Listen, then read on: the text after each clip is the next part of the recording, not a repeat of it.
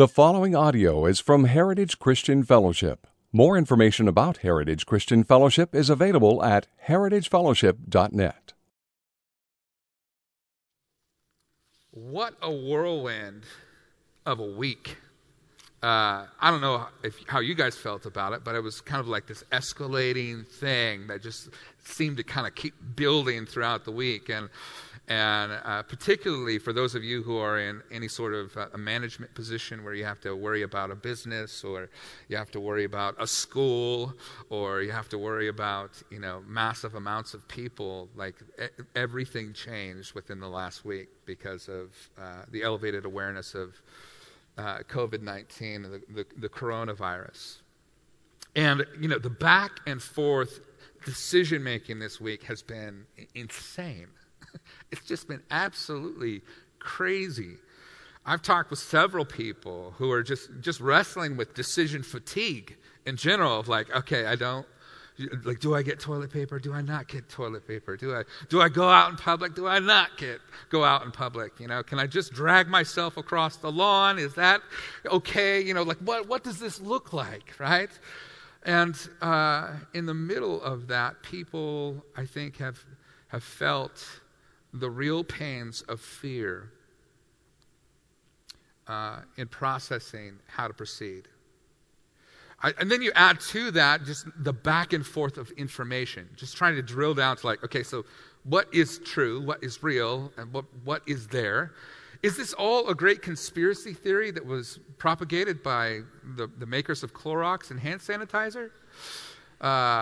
Is there a real threat out there in the world that we should all be concerned about? And then, have, of course, a lot of people get their news from social media.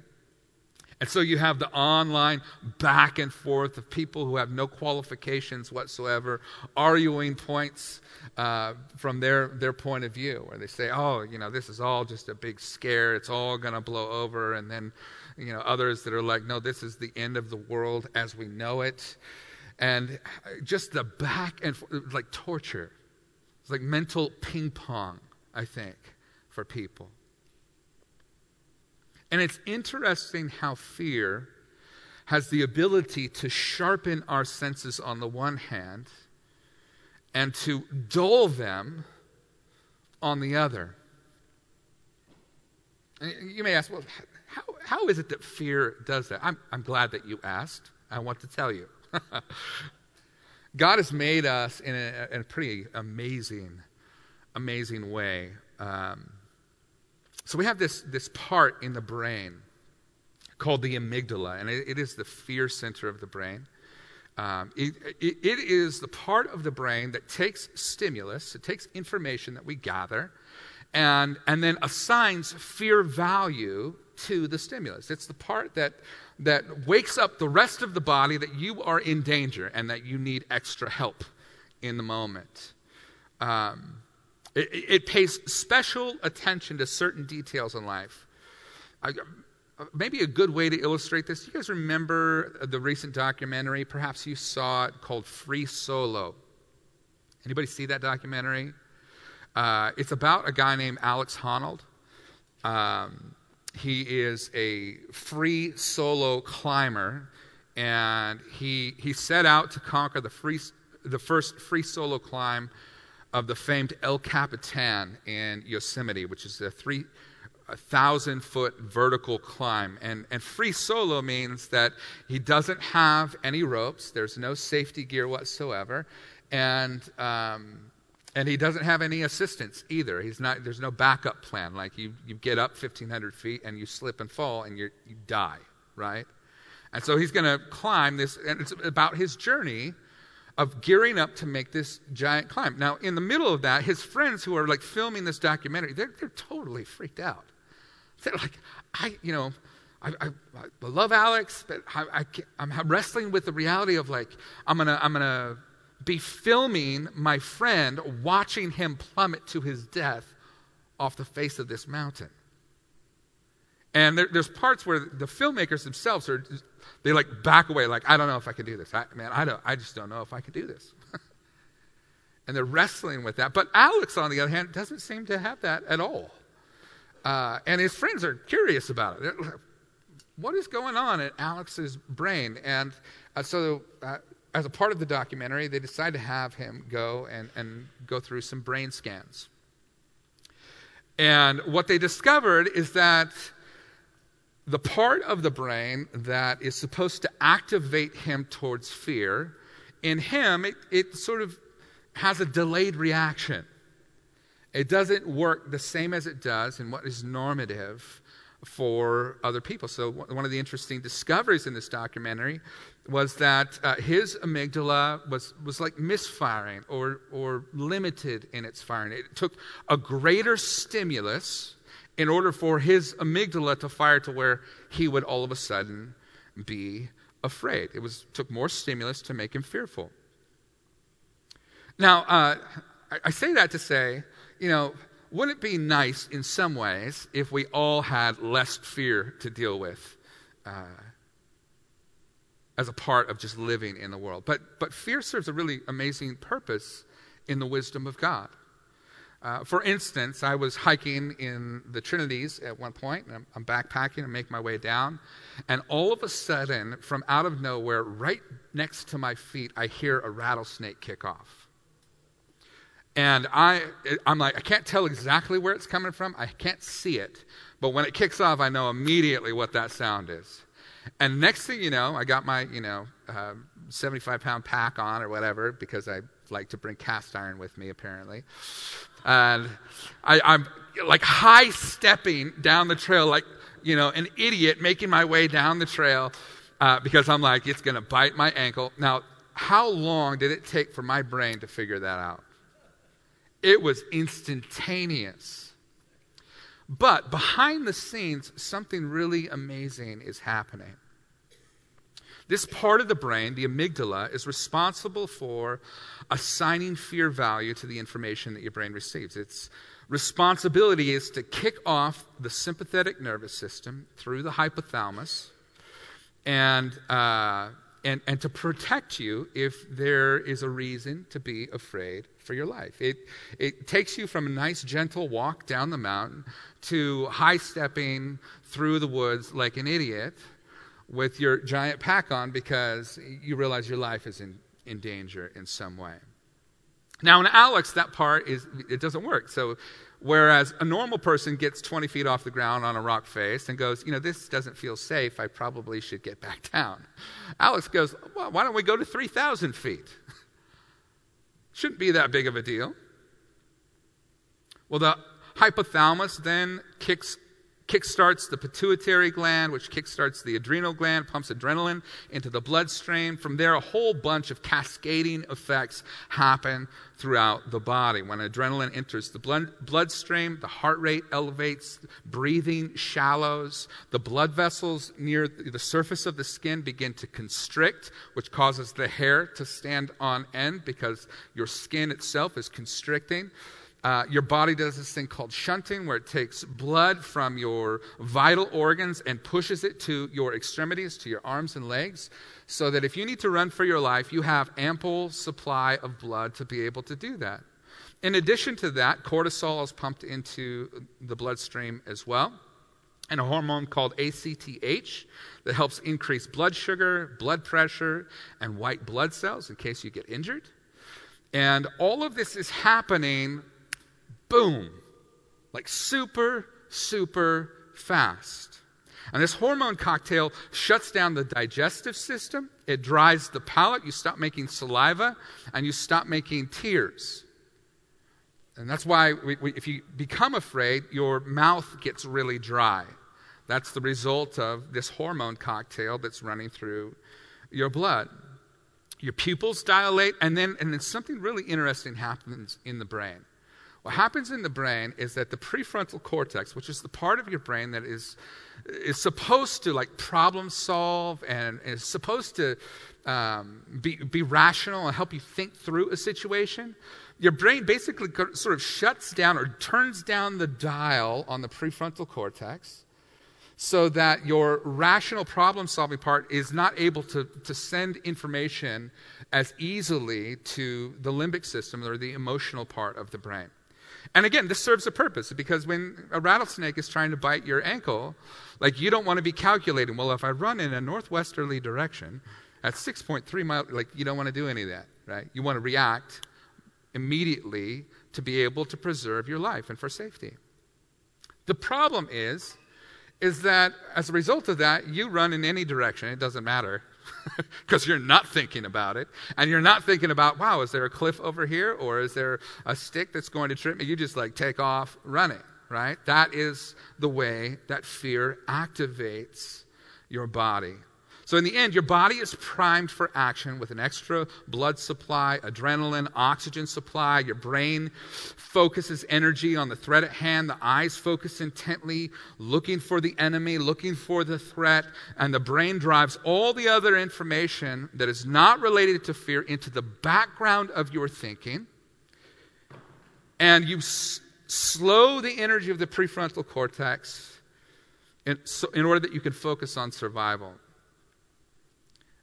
I don't know if you have sensed that in the last week. Perhaps maybe you're one of those people who has encountered fear in the last week, where you were going about your normal daily routine, and then you hear that the government is shutting the border, and you go, oh, okay, that's strange, and that's weird. And then you hear that the state government is limiting the capacity of people, and then schools are shutting down, and all these different things are happening. And then pretty soon you find yourself online like some sort of, crackhead, like zooming through information, like, how serious is this? What's going on? And the fear is being active, and you are just solely focused. You can't think about anything else. What do I need to do in order to be safe, to keep the people around me safe? What do I need? And all of our focus about life and everything just zooms down to some very simple and basic things. That is the presence of fear in our lives. So, in Alex, this function in the brain was slow to work. It makes him an excellent rock climber, but also limits his other abilities to connect with humans in different ways. It makes him slightly detached as a person and prone to be detached in human relationships. In others, the brain can become overactivated. That is, once that fear response happens, if you've got trauma in particular, that fear response kicks off and makes you hypervigilant as a consequence of that. And so, for instance, you might pull up to Costco and realize that everyone around you wants to take all of the toilet paper. And you're convinced that it is necessary to have ample supply of toilet paper in order for you to survive. And so immediately that fear response kicks off, and your thought is, race all of the other people to the toilet paper aisle, push over old ladies, make sure that you are the first one there because your toilet paper matters more than anyone else's. The part of your brain that deals with problem solving is ignored, and you don't think about the consequences or the way that those things impact other people around you. Can anyone relate to seeing some of this happen in the last week? Last Sunday we started talking about Paul in a moment in ministry where he was beginning to shut down in fear. And as he was beginning to shut down, Jesus had to come and intervene in Paul's life in a very particular way. He had to come and reassure Paul. And so he came to Paul in a vision. We picked this up in Acts chapter 18, beginning in verse 9. And the Lord said to Paul one night in a vision, "Do not be afraid, but go on speaking. And do not be silent, for I am with you. And no one will attack you to harm you, for I have many in this city who are my people." And so he stayed there 1 year and 6 months, teaching the word of God among them. I want us to see something from this passage, just a couple of reminders that I think are helpful and powerful for us to grab a hold of in a season where fear is prevalent in our world. First of all, I want you to see the heart of Jesus. Notice here that Jesus cares. He cares, first of all, about Paul's fears. Paul is worried that if he continues to speak, as he has done in other places, that once again, he's going to face radical persecution. Remember, he's been beaten with rods, he's been stoned and left for dead, he had to be lowered in a basket outside of the city walls. He has been through it. He's been in prison, has had his feet put in stocks, he's been sick. In 2 Corinthians, he details for us all the different things that he'd gone through. He says, perils of my own countrymen, perils out in the wilderness, and sometimes I had food, and sometimes I didn't. And, I spent a day and a night shipwrecked in the ocean, which we haven't gotten to in Acts yet, but that's another trial that's waiting for him in the future. This guy he went through so much stuff for the sake of the gospel, and he's like, maybe in just a season of fear, going like, I don't know what the future holds, and I'm just tired. I'm tired of feeling afraid of what's going to happen next. And I want you to see something here. I would imagine that being God is a very busy job. Holding the universe together and making sure that all the molecules don't split apart and, the whole universe burst into a ball of flames. I would assume that that's somewhat of a full-time job. And then, there's the management of heaven, everything that goes on there. And then the structure of the earth and the laws of the universe that are held together by his wisdom and by his power, and he sustains all of that. One of the amazing things about our infinite God is he has infinite capacity to give his infinite attention to our minuscule and finite lives. God hears the heart and the fear of Paul. And he comes with just a way to comfort him. And his way of comfort is a supernatural event. It's a vision that is given to Paul. But God says, okay, Paul, your heart matters to me. And so I'm going to come and meet you in your fear. I'm going to come and be present with you. I want you to know I see your fear. I see what's happening in your heart.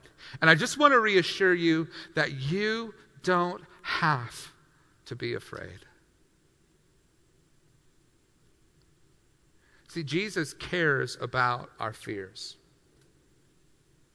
Not only that, but it demonstrates that Jesus cares about our suffering. Because, the big obstacle that Paul is facing is, am I going to be persecuted by continuing to talk about Jesus?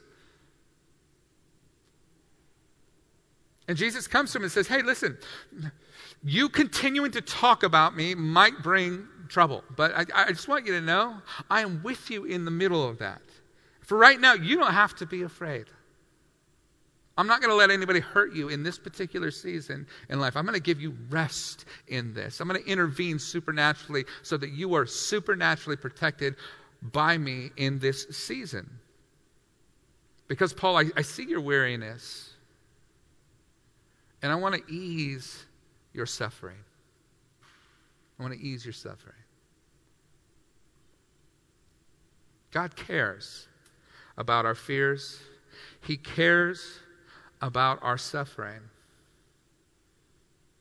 And thirdly, he cares about the lost. We see that he says, I have many in this city, verse 10, who are my people.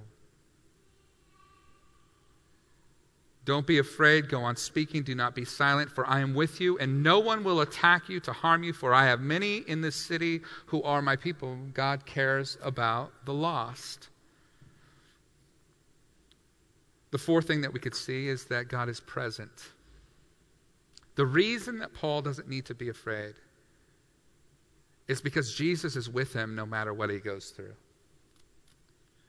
He holds Paul's hand through the suffering that Paul goes through.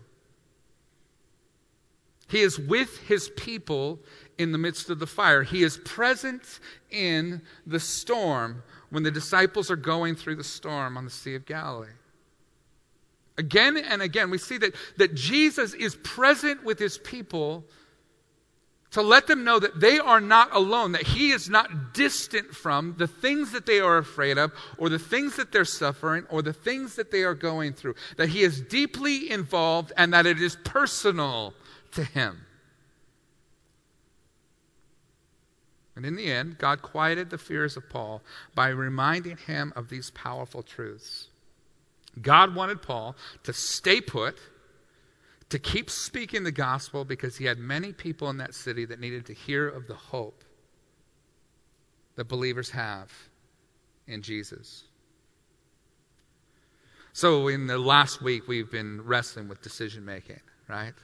Like, do we continue to have service? And a lot of churches are shutting down, and that's totally understandable, because this virus is spread through gatherings of people. It's spread person to person through contact, and there's such an overlap in the time in which you contract it and to the time where you start showing symptoms, that by the time the data catches up and there's people that are being reported as being infected or confirmed, there's already lots of people that are being infected because of the overlap in time. And so our government has taken action, and we've been encouraged to limit our gatherings, and we definitely in surrender to the commands of Jesus and to the commands of Scripture. We want to be in compliant with that. At the same time, if there is any time in our recent history that people need to know that this life is not all that there is, it is right now.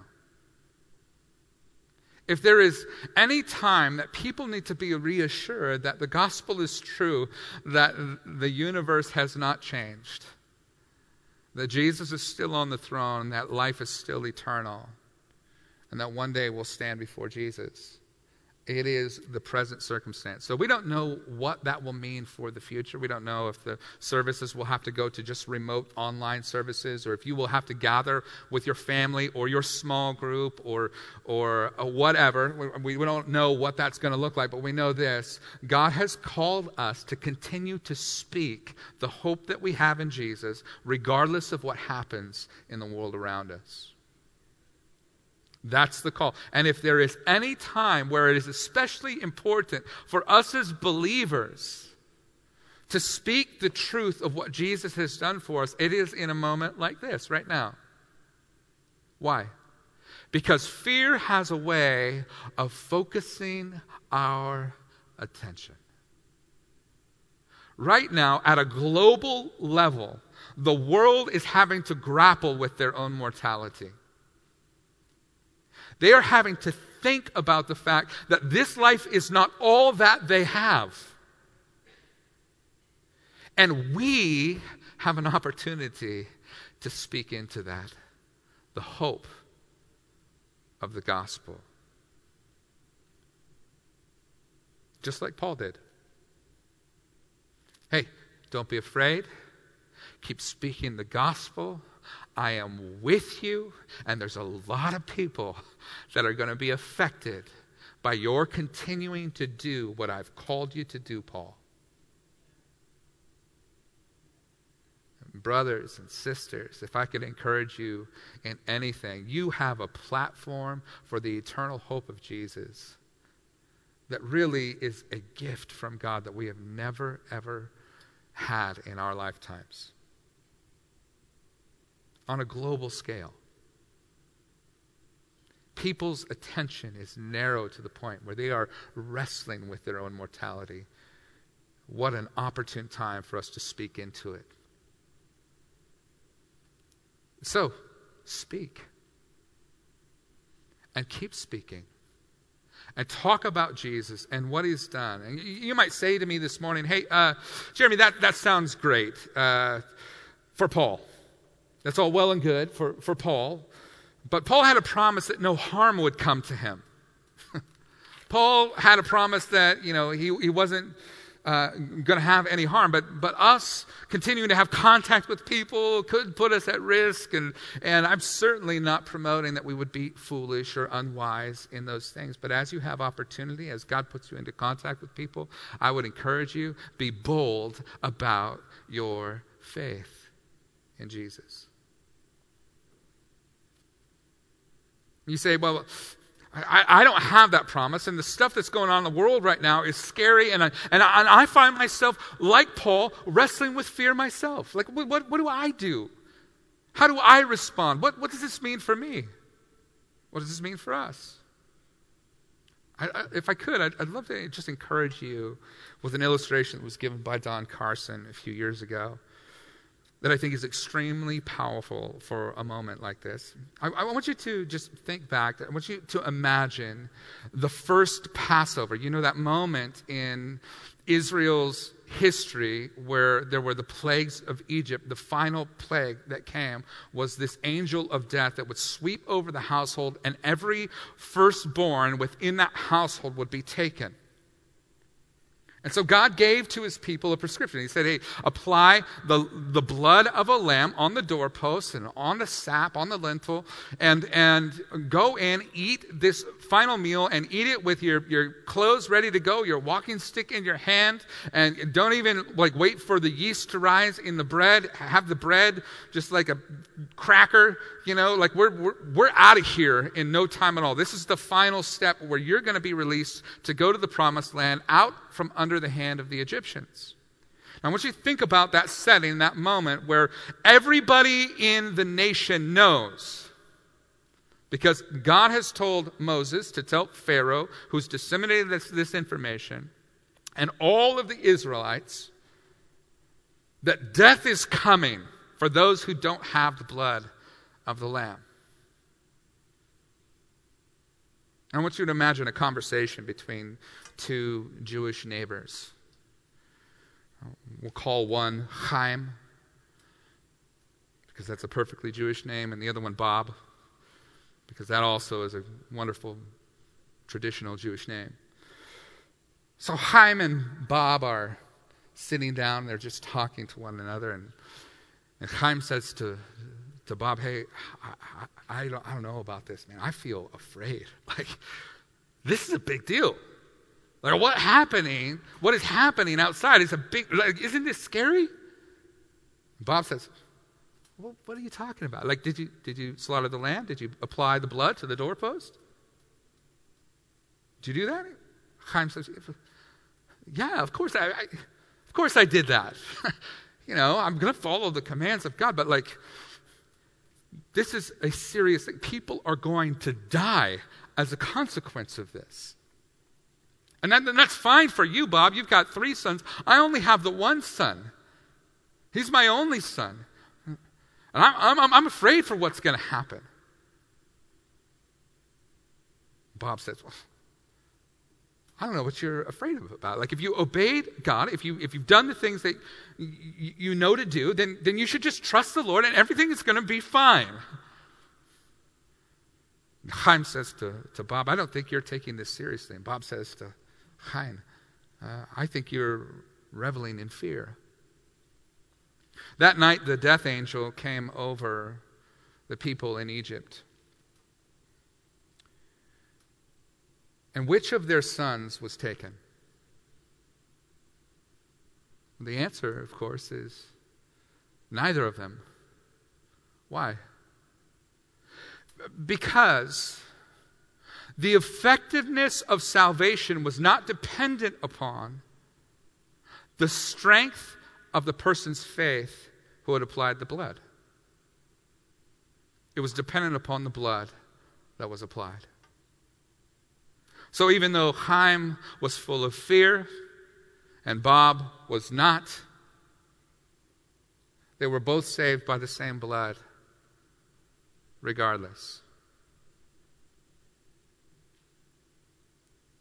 The point, then, is that the sufficiency to save was not dependent upon the strength or fervency of the faith of the one who had placed the blood on the doorpost of their house. It was only dependent upon the blood of the Lamb. And you can stand here confidently as a believer in faith, assured that no matter what takes place in the future, God is in control, and even if harm comes, or even if there is some serious outbreak, or even if the hospitals get overwhelmed, or even if bad things happen and the world goes through some trial that is similar to some trial that it has already been through, that if you've put your faith in Jesus,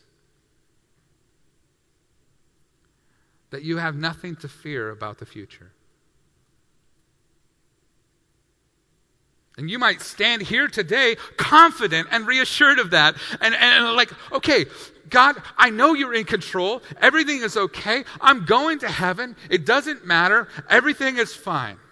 Or you might find yourself more like Chaim.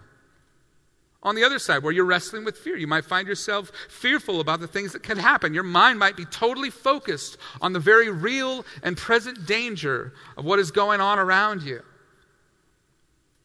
But for those that have trusted on Jesus, for those that have believed that God loved them enough to send his Son to die in their place, the strength of your confidence in God does not affect at all the effectiveness of his ability to save.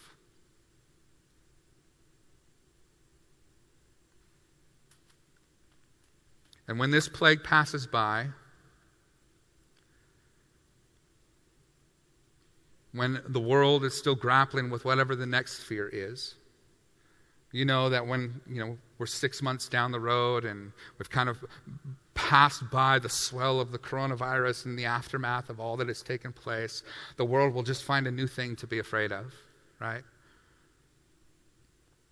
It'll be, heart disease or cancer, Monsanto, gluten, the overuse of sugar, whole host of other things. The believer will be able to say, hey, no matter what comes, my future is secure. My eternal state of being is locked and sealed. And if I wrestle with fear, if I don't wrestle with fear in that, it doesn't change my destination. Right? I have this anchor for my soul that holds me fast. Now, if you don't believe that, then there is tremendous reason to be afraid, because if you don't believe that, then this life is all that you have. And when this fear passes, the fear of gluten will replace it. And the fear of sugar and whatever else, and Monsanto and pesticides, and you name it, it will swoop right in to fill the vacuum, because you'll realize, like, this life is the only shot I have at this.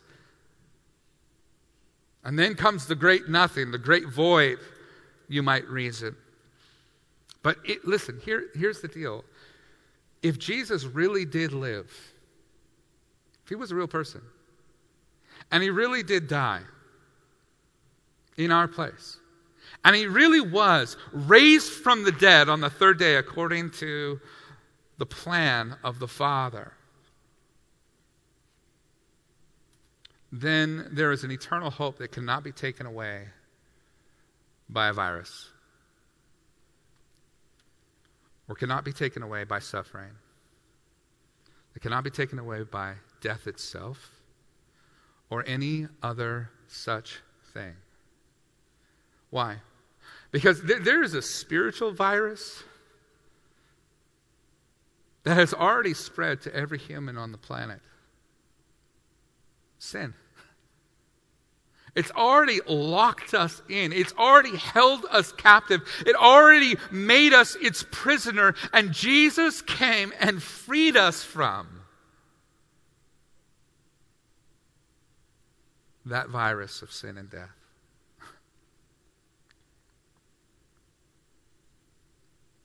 And our hope is locked because of the assurance that we have in Jesus. We don't have to be afraid of what comes next. Paul would say this to the Corinthians: whether I die or whether I live, it makes no difference to me.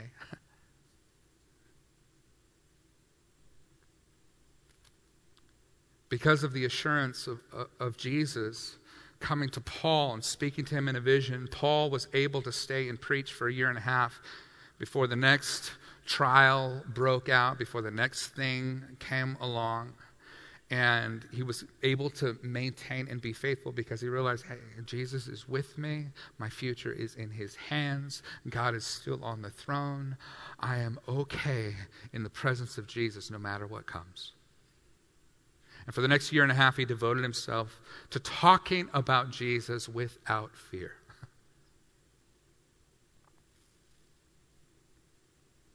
And I wonder if in this moment where fear has awakened the world to a sense of danger, where it's narrowed its focus, if this might just be the very opportunity that our entire church has been praying for. As we gather week in and week out, asking, God, would you save our neighbors? God, would you work in our neighborhood? God, would you speak to our culture? Would you awaken our world? Would you save? God, would you do something amazing? And right now, everyone is thinking about life. I can't help but wonder if this might be the very answer to our prayers. That this might be the very tool that God uses to bring about the next wave of revival in the world.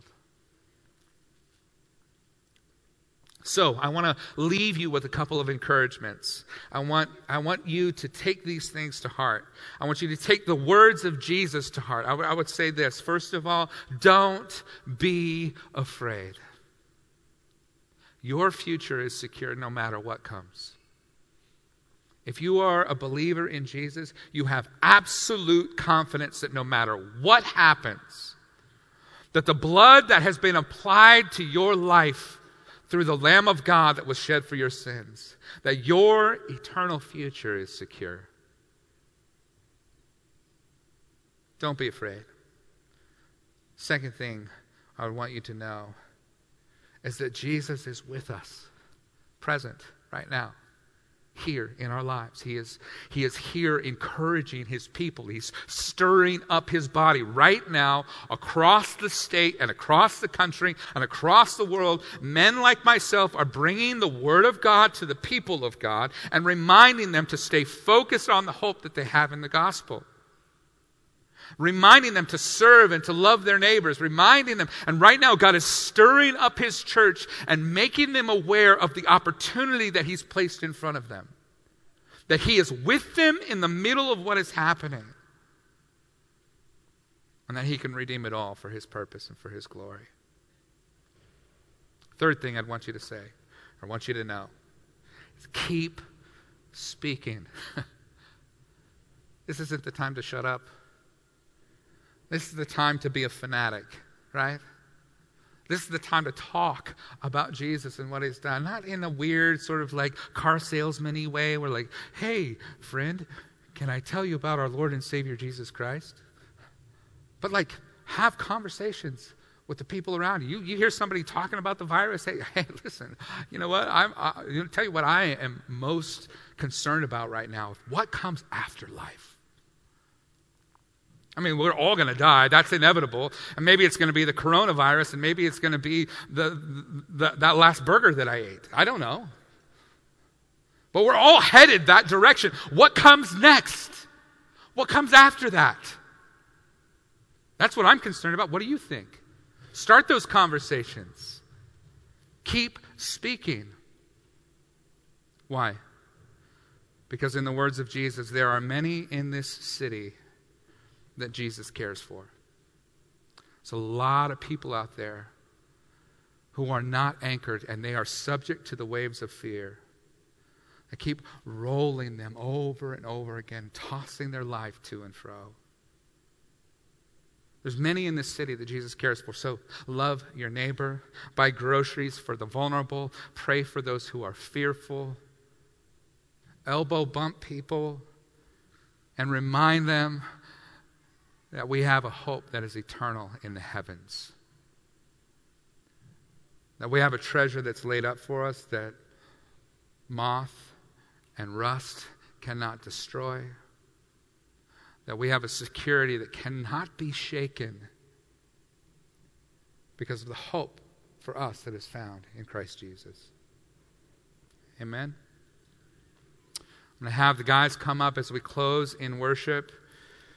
I think it would be remiss of us if we did not take this opportunity to pray for our city, to pray for our state, to pray for our country, to pray for the world. And I want to ask you to do something that I think will require a little bit of bravery and a little bit of faith and confidence in God. I want to ask you to pray and to say, Jesus, how might you use me in the middle of this crisis? What do you want me to do? What's my part to play? We're in this sort of battlefield, I guess, if you will, of fear. And I just wonder, what is your place on the line? I wonder if you were to pray today and say, God, would you put people in front of me that need to hear the hope? If maybe the Lord would give you that opportunity. If you just asked, if maybe the Holy Spirit would remind you of that prayer, and all of a sudden your eyes would be open to the opportunities that are all around you on a daily basis in the middle of this crisis to talk about our unshakable hope in Jesus. And because fear has already done the work of sharpening their focus, maybe, just maybe, this might be a time where people will really hear. In the midst of all the noise, their hearts would be awakened to the reality of God's love and the hope that lies within us. Amen. So, Father, have your way as we worship, as we pray in our homes and here in the sanctuary, as we commit our lives to you once again, and we just say, God, use us. We're your vessels. Do in us what you desire to do. As we offer ourselves as a living sacrifice, God, would you speak to our hearts and direct our path? For those who are tuning in or here in the sanctuary that are wrestling with fear, God, would you remind them that their fear doesn't change their eternal state, that their future is secure. For those who are confident in you, who have bold faith and are assured of the promise that you've given them, that their life, even if they should lose it here on earth, cannot be taken away for eternity. That we will indeed be raised again from the dead to be with you. God, for those folks, I just pray that you would put a fire in their belly to share that hope confidently. God, open our eyes to the needs around us. Show us how we can love people well in this season. God, show us how we can be involved in being an agent of healing and care. God, we open up our hearts to you to direct our steps in the coming weeks. And we ask, Lord, that you would provide ample opportunities, not only for those here at Heritage and those who might see this online, but throughout the church in the world. Stir up boldness by the Holy Spirit. Speak, God, through your people. Demonstrate your love through their love for their neighbors. God, work. Use this, Lord. Let none of it be wasted. So, God, we come to you with our hearts. We pray for our country, Lord. We pray for our city, our state. We ask, Lord, that you would be glorified. That every ounce of suffering that is going on in the world, that every ounce of fear would be redeemed for your glory and for your purpose. Father, we ask that you would revive the hearts of those who've grown cold, and that you would draw all men unto yourself. So God, have your way. Have your way. Have your way. We love you. thank you for the privilege of being here. Help us to be wise in our walking in this world. And we ask, Lord, that we would be ready to give an answer for the hope that lies within us. In Jesus' name, amen. Would you join us in worship and in prayer, and lifting up our city, both here in the sanctuary and at home, as we continue to do what we have always done in the face of anything that we've ever faced in all of church history. We continue to set our eyes upon Jesus and pray for the world around us and speak the truth in love. Amen.